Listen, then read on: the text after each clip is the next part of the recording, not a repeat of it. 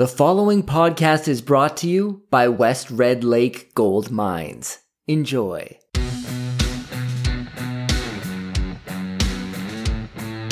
This is the Commodity Culture Podcast, where we interview prominent investors, fund managers, analysts, and company CEOs to give you an edge when it comes to investing in the commodity space.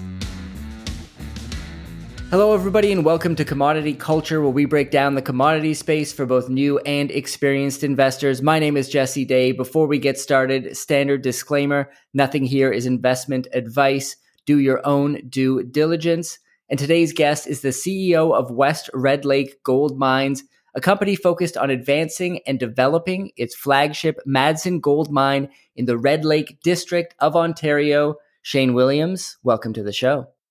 Thank you very much, Jesse. Great to be on. Great to have you on. And I want to get started with a more broad economic question.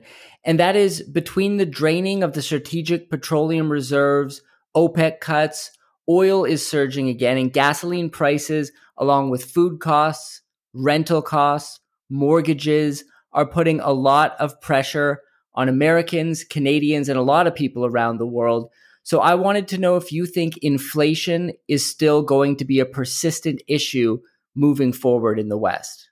Yes, I do, Jesse. We've had a lot of inflation over the last 12 months. There's a view out there that, the interest rates by the Federal Reserve raising of the rates will tame inflation. However, I have a different view. I believe that inflation will continue and will increase over the next number of months and potentially longer. If you go back to the times of the 70s, inflation went very, very high, and it went up and dipped a little bit, but then went up higher. So yes, I believe it's there. We're getting energy surging now, as you can see. A lot of things, people are beginning to hold back. So I think we have an extended period of increased inflation in the world.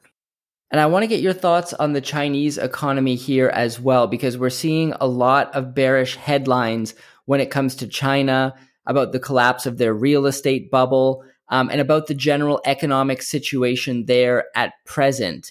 Would you say it's worse than what is being faced in the US, or do you think this is more part of an overall global trend towards recession?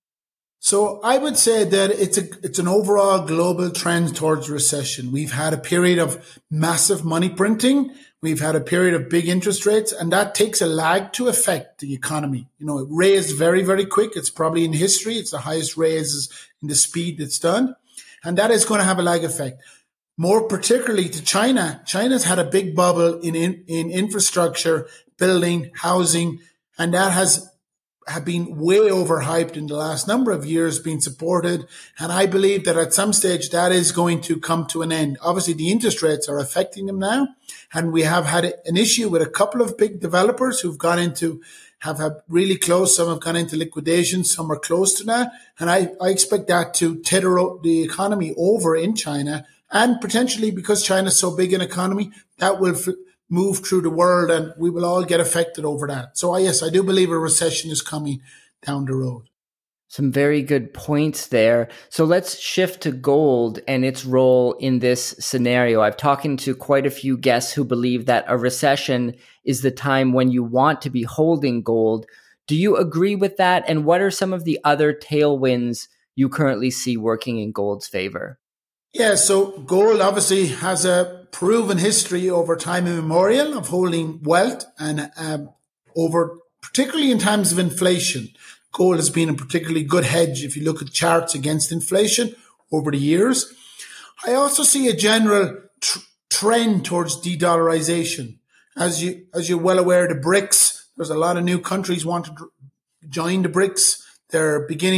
There's thoughts around the different groups with Saudi Arabia trading in their own currencies. So this is a general trend towards de-dollarization that's ongoing. And over time, I believe with the recession effects, with this de-dollarization ongoing, obviously gold is priced in dollars, you will see a movement towards gold and towards a store of wealth. And that's a good headwind for gold in particular. Yeah, absolutely. I want to have you expand on that just a bit when it comes to the BRICS nations and the trend towards de-dollarization. We saw they had a summit recently a lot of people were expecting them to announce a gold-backed currency officially. That did not happen. Do you think they're still going to move in that direction? Do you think it's possible we could see a gold-backed currency coming from that group? And do you think that's a viable alternative? That could be a viable alternative to the US dollar? Yes, I do see that as a viable alternative. Over time immemorial in history, there's been rise and fall of empires. Ray Dalio wrote a very good book on it. And over time, there's the West, the East is growing stronger and the West is facing their own troubles with recession, inflation. And I believe that more and more countries want to join together. And also you had in the Ukraine-Russian war, you had Russia and America having the sanctions against it. They were moved out of the dollar system effectively. So that triggered a lot of responses from these countries. So they're moving in this path. I would say, look, it will take time. It will take a long time. It's a currency to build a new common currency. But because there's so many different currencies and the medium of exchange will be different, I do suspect that gold will back those currencies because gold has a standard against every one of the currencies and it's a good medium of exchange between these currencies. So I do see that general trend with the BRICS, the East countries, lots of groups coming together and the de-dollarization. So I do see a lot of headwinds for gold. It will take a bit of time, but over time, I do believe we'll see that de-dollarization. Right. And so are you an advocate also for holding physical gold in addition to gold mining equities? Do you think it's important that people have some in their hands because of all these trends you just spoke of? Yes, I do believe people should have both, the physical gold and then into the equities. And the reason I say that is if you look historically across the world, gold was at a 5% allocation to most large portfolios in the world. And now it's gone down closer to 1%. So, the movement of back into that level, if we get to that level, there'll be huge amount of funds flowing back into gold over that time. And having that physical gold is a store of wealth for these people. So I do feel we will say that. And for the general public, getting into gold and holding gold will protect them against the crises that I believe are coming down the road. In a lot of denominations and currencies, gold is already priced at all-time highs. In Japan, compared to the Japanese yen, it's recently reached all-time highs. There's a lot of other examples there as well. And it's just around 10% below its all-time high in US dollar terms. So how much more upside do you think gold could have from here? So, and that's a key point there, Jesse. It's in every other currency, it's at an all-time high across the world. There's places like Turkey, there's places like Venezuela where currencies have got out of control and gold is rocketing in the local currency and people are moving to gold to protect themselves. Inflation of 30% in some countries, 35%. I believe that we're on that way over time in the Western world effectively. And so I believe that once that starts to trend and you see this movement towards gold will become a very valuable commodity and price will get very high, I believe. I believe it'll go well over 2,000. It'll get in the US dollar terms, it will get maybe to $3,000, I would say, an ounce over time. So let's pivot to West Red Lake Gold Mines. You're the CEO, brand new gold company, ticker symbol WRLGF, and you just purchased $100,000 worth of stock. So what makes you and the other people you're involved with so bullish on the future of the company? Yeah, so like I said before, holding physical gold, but one of the best ways to get leverage to that is in the companies, the gold miners, and particularly in the developers of the projects. And so that's one of the strategies we've been playing. And as that gold price increases, as we move up along, the price of the commodity increases, the value, the cash flows of those companies. So we went in with a strategy of buying. Our strategy is to buy undervalued assets today in gold business and turn them around and fix them up. And then as we move forward and get them into production with that gold price going, you'll have a lot of leverage and upside to the price of gold. And that's another way to play leverage to gold versus having physical gold. And I believe we need both. And can you provide some color on your experience in building profitable gold mines and what your plan is to make West Red Lake Gold Mines a success? Yeah, my background is I've over 25 years of experience building gold mines and other mines around the world. I've worked in Africa, I've worked in Turkey, Greece, northern Sweden, Canada, all over Canada. And so I'm pretty unique in that I have project building experience and the ability to take these assets and put them into production. Not a lot, as you're probably aware, there's a gray tsunami in the world, a lot of old in the industry, a lot of old people in the industry, baby boomers, and they will retire over time. So we need the young people, the new group to come on, and I'm part of that. And my experience will help build the next gold mining company around West Red Lake. And let's talk about some of the other key people and institutions involved. I know Frank Giustra is an advisor. That's obviously very exciting for the company. So maybe you could talk about his involvement and anyone else and any institutions as well that you'd like to touch on that you think are important. Yeah, look, Frank, maybe your viewers probably know Frank if they're in the gold space. Frank has a very good track record of building large gold mining companies. And the model is pretty the same. He takes on projects, early stage, good cash flow, starts them small, and over a period of time, he builds the value through M&A strategies, through opportunities, optimization. Over time, he builds big companies, and he's done that 4 or 5 times. The last big run he had was gold. He built Wheaton River, and that became Goldcorp, and that became a $10 billion company. So, the model is the same. We're trying the same model with West Red Lake. We're going to build it out, get it moving in production, and then use that to leverage the gold. And some of the upside with those developers, if you move from those levels all the way up to that 10 billion, is huge. It's a great run. If gold is moving at the same time, which we believe it will, there's a lot of leverage to the gold price in the development space. That's our strategy. We also have Sprott Resource Lending. Obviously, people know Eric Sprott and the Sprott Group. So they're in it for a 24% shareholder. We also have Van Eck is in there at a 7% shareholding. And these are big institutions, big people who are serious about long-term investment in the company and the growth situation. So this is a rock solid base to build a company. On our board of directors as well, we have a couple of key guys, Tony McCooch, who some of your viewers will know.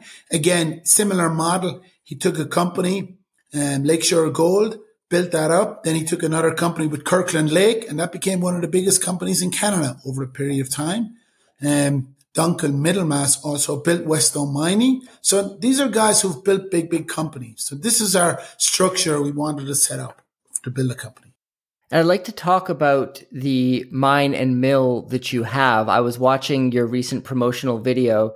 Excellent piece of content, by the way. And one of the things that struck me was Frank Giustra saying that the mill had that new car smell, that it was so brand new and such a valuable asset. So maybe you could talk about that and what you've estimated it would cost a competitor to build a similar mine and mill today.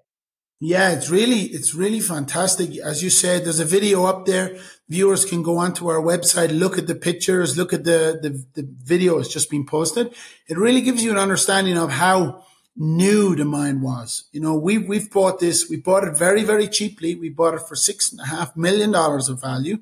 There has been $350 million put into this project between mill, underground development, water treatment, tailings facility. So it is a mine ready to go. And so it is that new car smell effectively. It's brand new and it's ready to go. And today, if you had to build a mine like that today, there's a lot of projects in Canada, as you're probably aware. You have issues with permitting, you have issues with cost overrun, inflation issues. And so we want to avoid that. And that's why we bought undervalued assets. Our focus is undervalued assets, turn them around, get them into production quickly.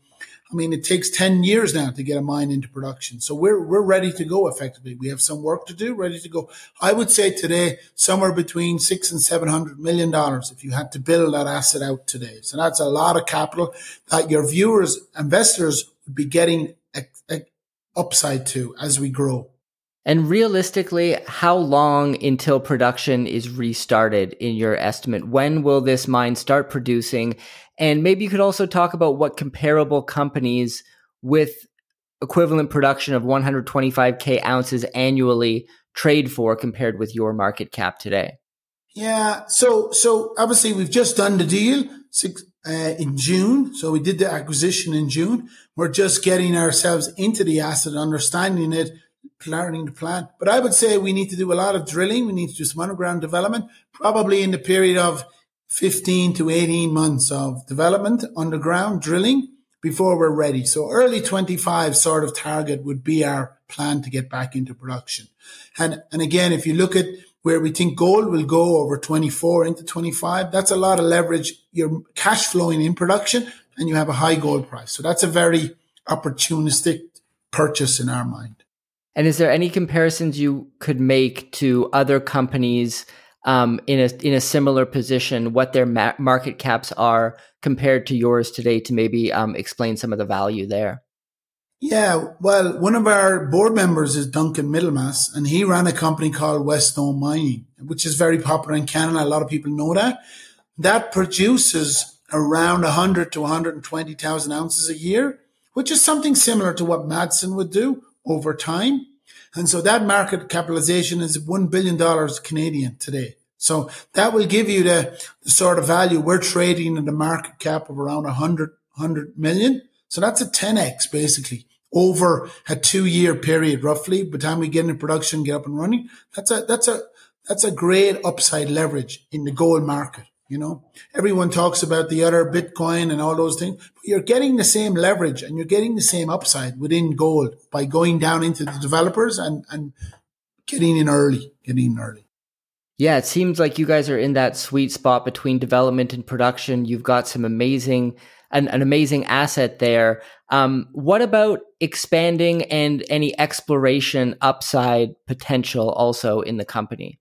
Yeah, we also have, as well as the Madsen property, which we recently purchased, we also have another property across on the other side of the Red Lake. And that has resources in place. It has inferred resources of 800,000 ounces already ready as an exploration. And that is a very high grade. That's 9 grams ore body. And so that acts as a satellite to our main Madsen mill and creates the ability to create a hub and spoke sort of model that maybe our viewers are used to. We can have a couple of feed sources into our mill that we have there. So that gives us a lot of room to grow and leverage to even go higher than the 120,000 ounces production we're targeting initially. And let's talk some potential investment risks when it comes to Red Lake Gold mines. In your view, what are the potential risks? How would you rate them? What should investors be aware of on that side of things? Well, first off, for investors, there's obviously westredlakegold.com. That's our website. All the information is available there, all the technical reports. As you said, we've put up a video. People can see it, understand it. They can look at the teams we have and everything. So that's first to do that. From a risk perspective, you know, there's very little risks. It's more around the geological risks. So over the next 12 to 14 months, we're going to do a lot of drilling to de-risk this asset. You know, we have a permit in place. We have tailings in place. We have water treatment. So it's mainly around the geological risk. And as we go forward now and de-risk this asset by doing the drilling, doing the effective underground development, I think we'll be able to de-risk that as we go. And viewers can follow us. We'll have a lot of videos, press releases. They'll see them sort of things. So that's the main risk from my perspective on this asset.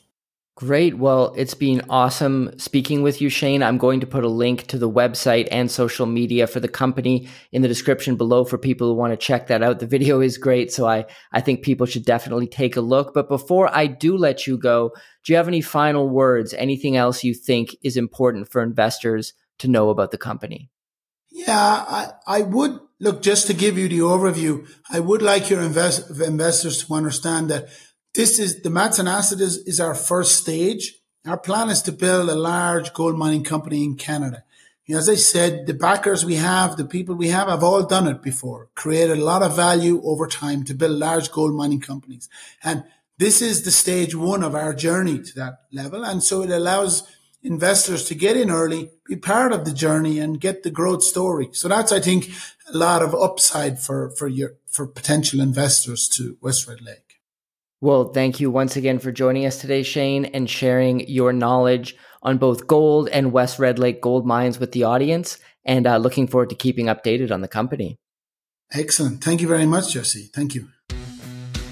Commodity Culture is a podcast that covers investing in commodities and natural resources. If you'd like to hear more, be sure to subscribe so you are always alerted of the latest episodes.